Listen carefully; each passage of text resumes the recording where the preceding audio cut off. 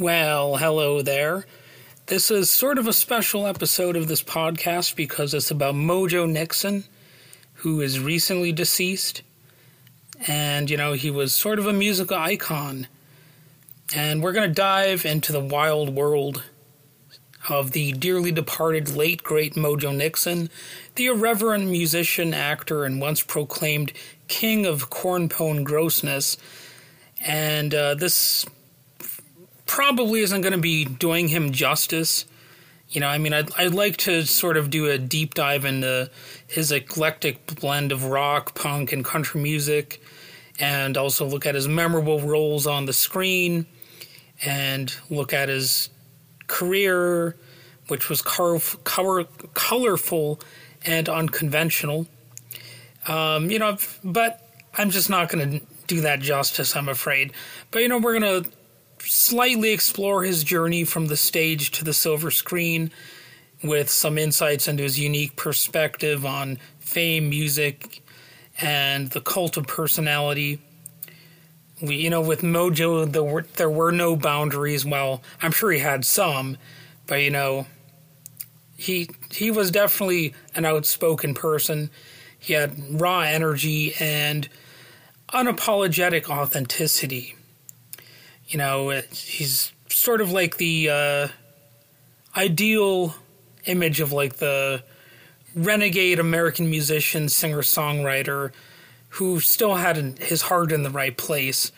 He would shoot his mouth off and all that kind of stuff, but he wasn't a villain in the process.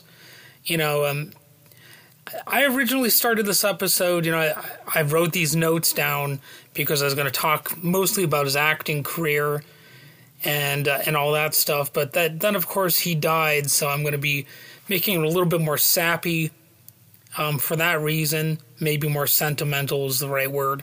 But, lots of thoughts about that are probably going to emerge, like what could have been sort of thoughts. Like, it seems like, his career could have been bigger than it became.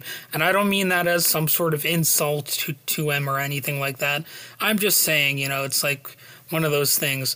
If the world was a little bit better, I think Mojo Nixon would have been a little bit more successful.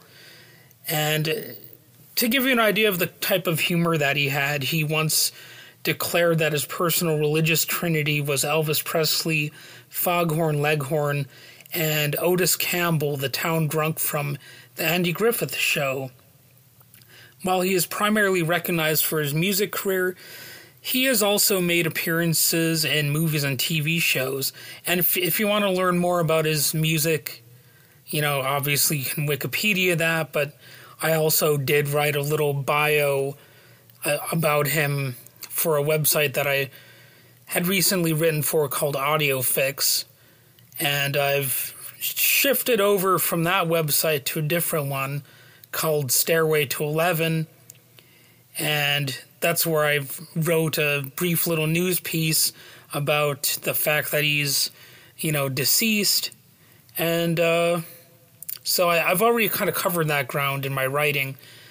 So that's partly why I was going to focus on his TV shows, because I knew I was going to be, or the movies and TV kind of stuff.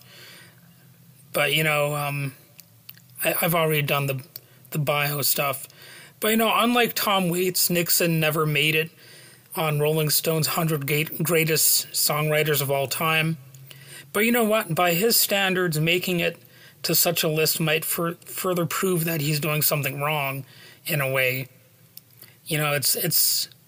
It's one of those funny things about, success as sort of a musician. Like, you do want praise to some degree, but at the same time, like if you're trying to be all hip and cool or whatever, you realize that if you're being praised too highly, maybe you haven't been rebellious enough to keep that edge, that creative edge. It's like I recently wrote a piece sort of making fun of Liam Gallagher, the guy from Oasis back in the day, because he's sort of rejecting the idea of being inducted into the Rock and Roll Hall of Fame. And I kind of make fun of him a little bit for that, because it is a little bit silly, like, I'm too cool for the Rock and Roll Hall of Fame, But at the same time, I do understand that.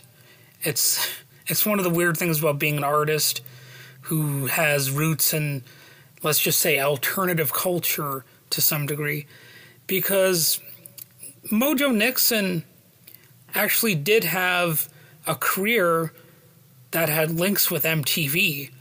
So in a way, he actually was mainstream, but at the same time, there was sort of a rebellious aspect to him as well.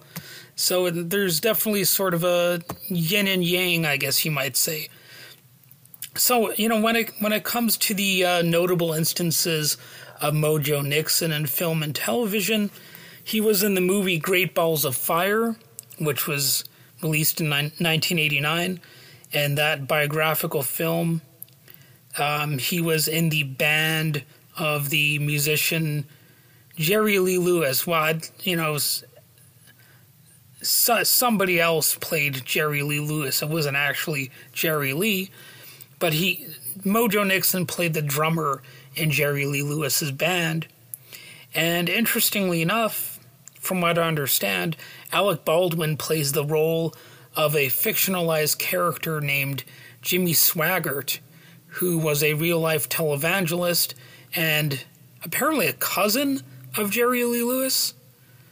And, one interesting thing about Jerry Lee Lewis is that at the time, he was actually a potential rival for the throne of King of Rock and Roll, compared to Elvis Presley. But, of course, Jerry Lee Lewis fell in love with his cousin, his underage cousin, so that kind of got in the way of his career a little bit. People, were, let's just say, judgmental of that and leave it at that. But I have to admit, I haven't seen that movie. I do have it on my list of movies to eventually get around to watching. But I have seen another movie that Mojo Nixon was in. It's a little old film called Super Mario Brothers, released in 1993, where he plays none other than Toad. And that movie is so weird. And it's like a very tricky one to even explain. But I actually don't hate that movie. I know some people out there, they look at that movie as something that was just stupid and wrong. But in reality, I kind of like that movie. It's quirky, to say the least. And it certainly doesn't seem like it really ties in with the video game series all that well. But nevertheless, I kind of like that. I like that it's freaky. I like that it took chances. And it's really unpredictable. And there's sort of a chaotic, frenetic energy going on with it. And really, Mojo Nixon was almost perfectly cast for a movie like that. And apparently, boy, I can't think of the main actor's name. John Leguizamo and, what's that dude's name? I can't think of it. But anyway, the main actors were apparently drunk a lot of the time on that movie, from what I understand. And there were even a few moments where lives were put in danger because it was such a chaotic production. And, it's a movie that I have some actual fond memories of watching. I watched it more than once. And practically nobody out there is actually following this podcast to any hardcore degree. But the guy that I call Troutface, who I've had on as a guest many times, he's actually a big fan of Super Mario Brothers. And I was thinking about having him on here to talk about it, but he's kind of busy these days because he has some career kind of stuff going on at the moment. So it's hard to get guests on.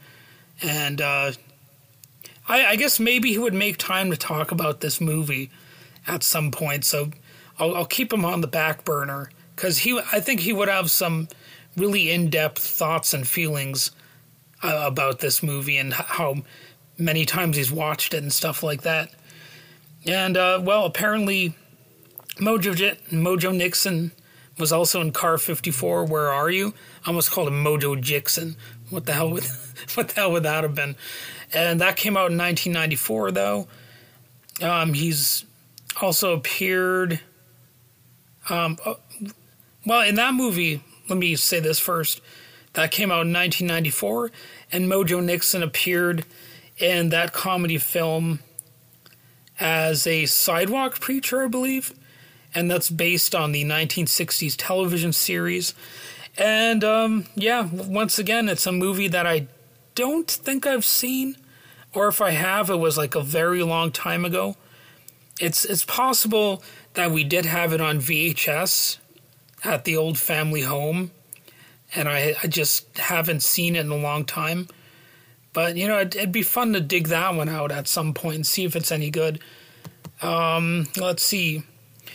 Well, on that note, I often like these street preacher characters because it's one of the most obvious signs that someone's probably in a cult or maybe ready to start one of their own when they can't even leave their rantings and ravings in a church but have to take it to the streets.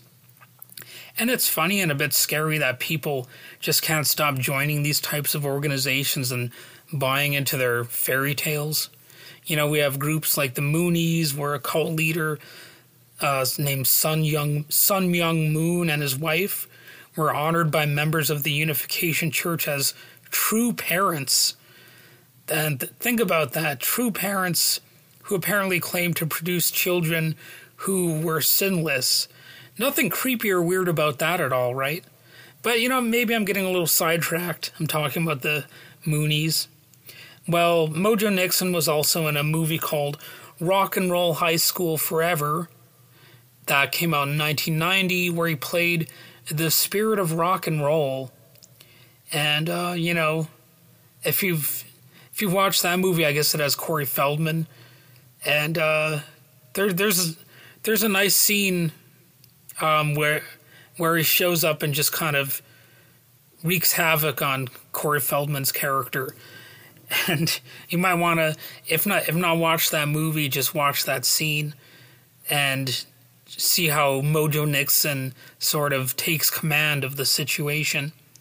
He was also in a movie called Butt Crack, which came out in 1998, where he apparently played a man called Preacher Man Bob. So there was another preacher character. And more recently, there was a film called The Mojo Manifesto, The Life and Times of Mojo Nixon, which is an honest-to-goodness movie about Mojo's life that you might want to check out. And, apart from these specific projects, Mojo Nixon has also appeared in a few music documentaries and made guest appearances on various television television shows, including talk shows and music programs. I know that during the, there was a big anti-censorship movement that kind of was stirred up by the Parents Music Resource Center, which is what Tipper Gore was famous for. Tipper Gore, the wife of Al Gore, the failed presidential candidate from 2000. The failed robotic guy who really did seem like he might have been a robot. That guy. And while Mojo Nixon's acting career may not have been as extensive as his musical career, his appearances in movies and TV shows showcase his energetic and charismatic personality, which aligns with his larger-than-life stage presence as a musician. So, James Brown might be the godfather of soul, but it might be okay to say Mojo is a serious contender for the king of psychobilly, if you will. Or, I guess, comedy country? Maybe, like, rebellious country? Something like that. Whatever you want to call it. He's just... Well, maybe you could say he's the king of cornpone grossness, which is what the Los Angeles Times called him in, what year was that? 1988, yeah. So his real name is Neil Kirby McMillan Jr., and in addition to his ability to play the harmonica, he was an automobile mechanic and an accountant. Just kidding, I just made that up. But anyway, sadly, when I originally wrote these notes, I was going to do this episode, with him still being alive, and I had noted that his years active were 1985 to present. But, I guess he's no longer active in a conventional sense. He's got some albums that are worth checking out, and really, this was a very sloppily done way to honor Mojo Nixon, but I just wanted to do that again. The funny thing is, I didn't even listen to his music that much. But, it sucks that he's gone. So, yeah. All right. Have a fantastic day.